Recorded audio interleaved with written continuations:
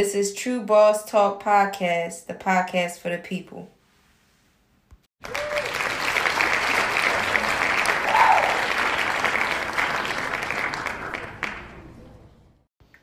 Tru Boss Talk.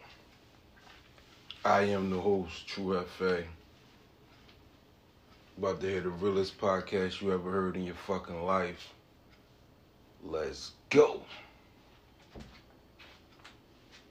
Who destroyed Rockafella Records? Jay-Z or Dame Dash? Oh, man. A lot of you motherfuckers don't know, man. Me watching the story, as a kid, and it was one of the most inspiring music stories in the music industry. Even though Jay-Z right now is a billionaire, I think $1.3 billion, it was always a beginning. And I remember hearing stories, if Jay-Z can't get signed, like motherfuckers wasn't fucking with his flow, his rap style, or none of that shit. It's hard to believe now, But that's, kind of how it is when you're a new artist and you come in with something new and different. Dame Dash was, a guy that was already in the music industry with artists that was already signed. I think he had a group signed to Atlantic Records. I forget the name of the group, but you can research it. He used to record music with Jay-Z in his earlier days and shop it for a deal all over New York City. None of the record labels wanted to sign Jay. They didn't believe in it. Can you imagine that shit, bro? A nigga worth $1.3 billion. They didn't believe in him. So,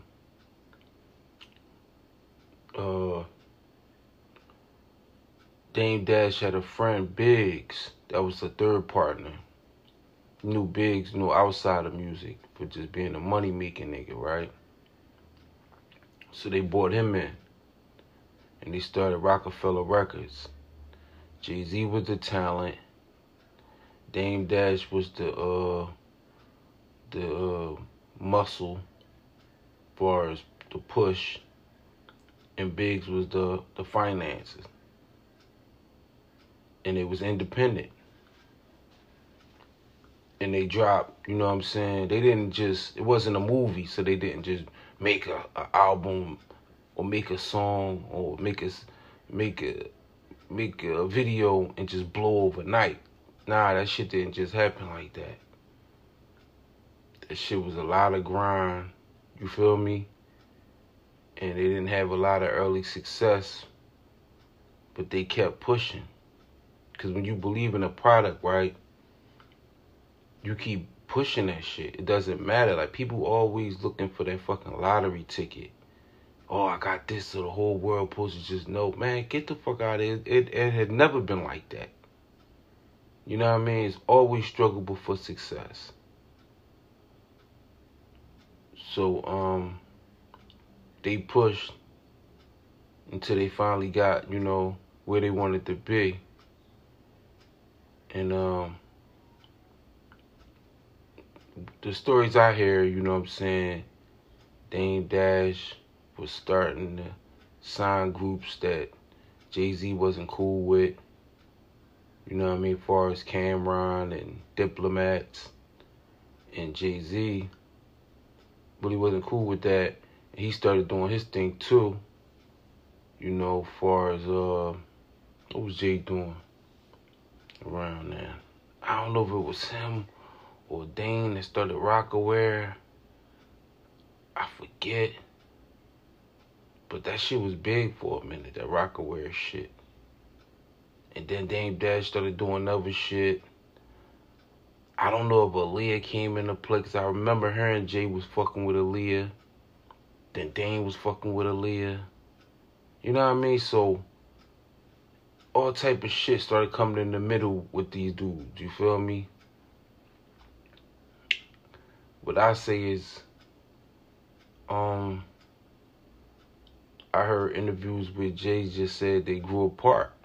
They were totally different, which that's understandable. Niggas ain't the same. The fuck? We all different. But just started growing to different, you know what I mean, wants and desires. You know what I mean? And they split apart, where Jay-Z left with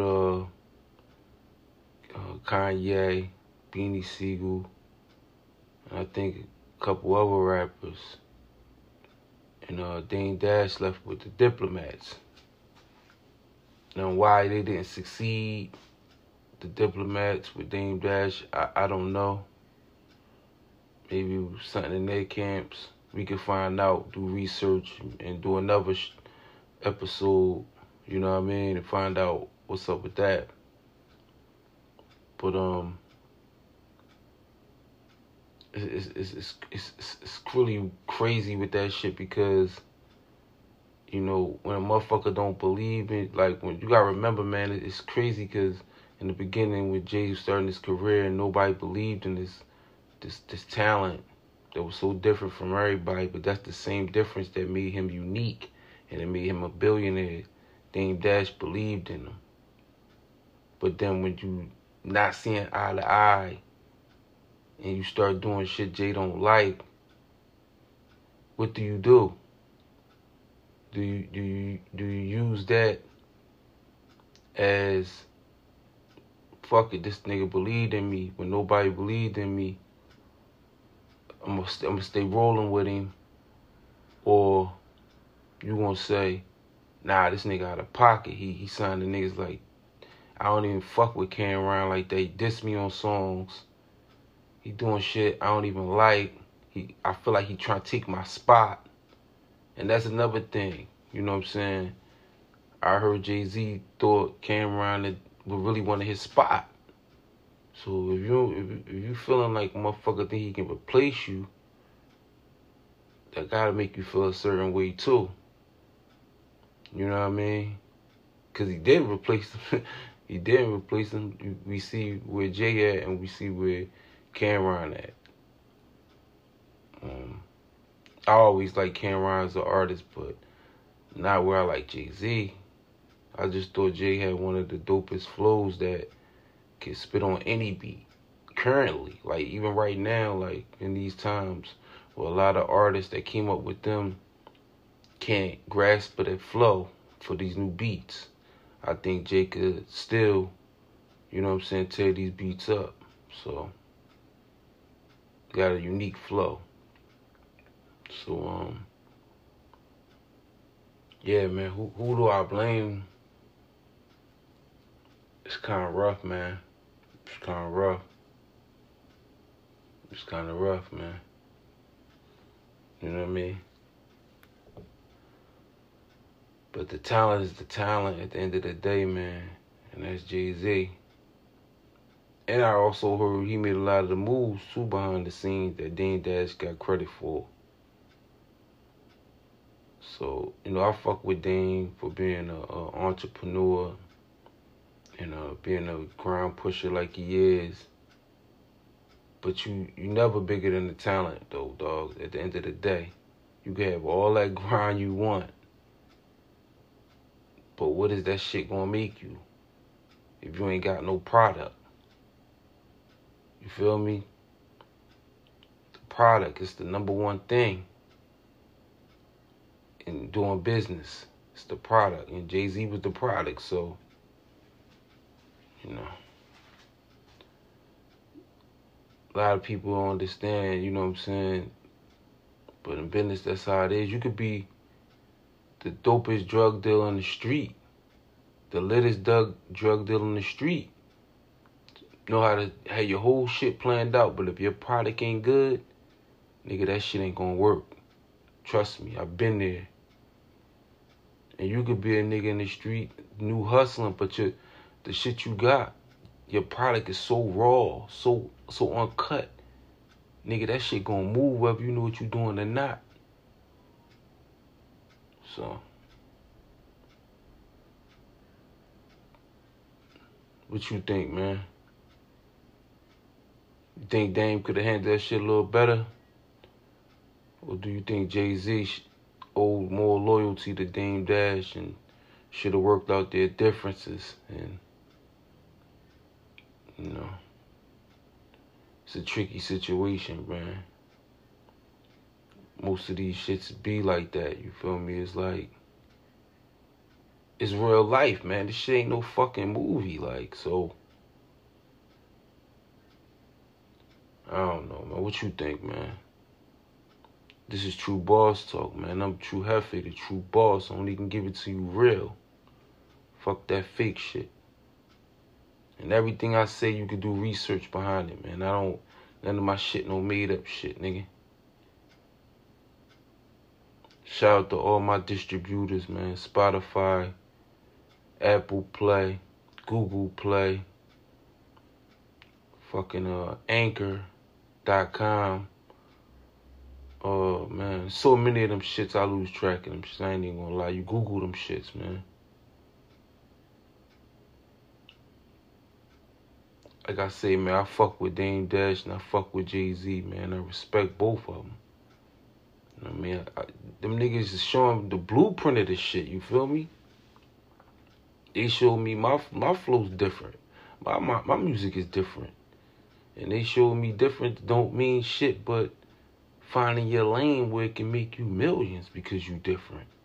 That's any artist from fucking Young Gunna to fucking Young Thug to fucking Bobby Smurda. If you got different music, push that shit. That difference is gonna make you billions if you move it right. It's a product. This Tru Boss talk. Want it.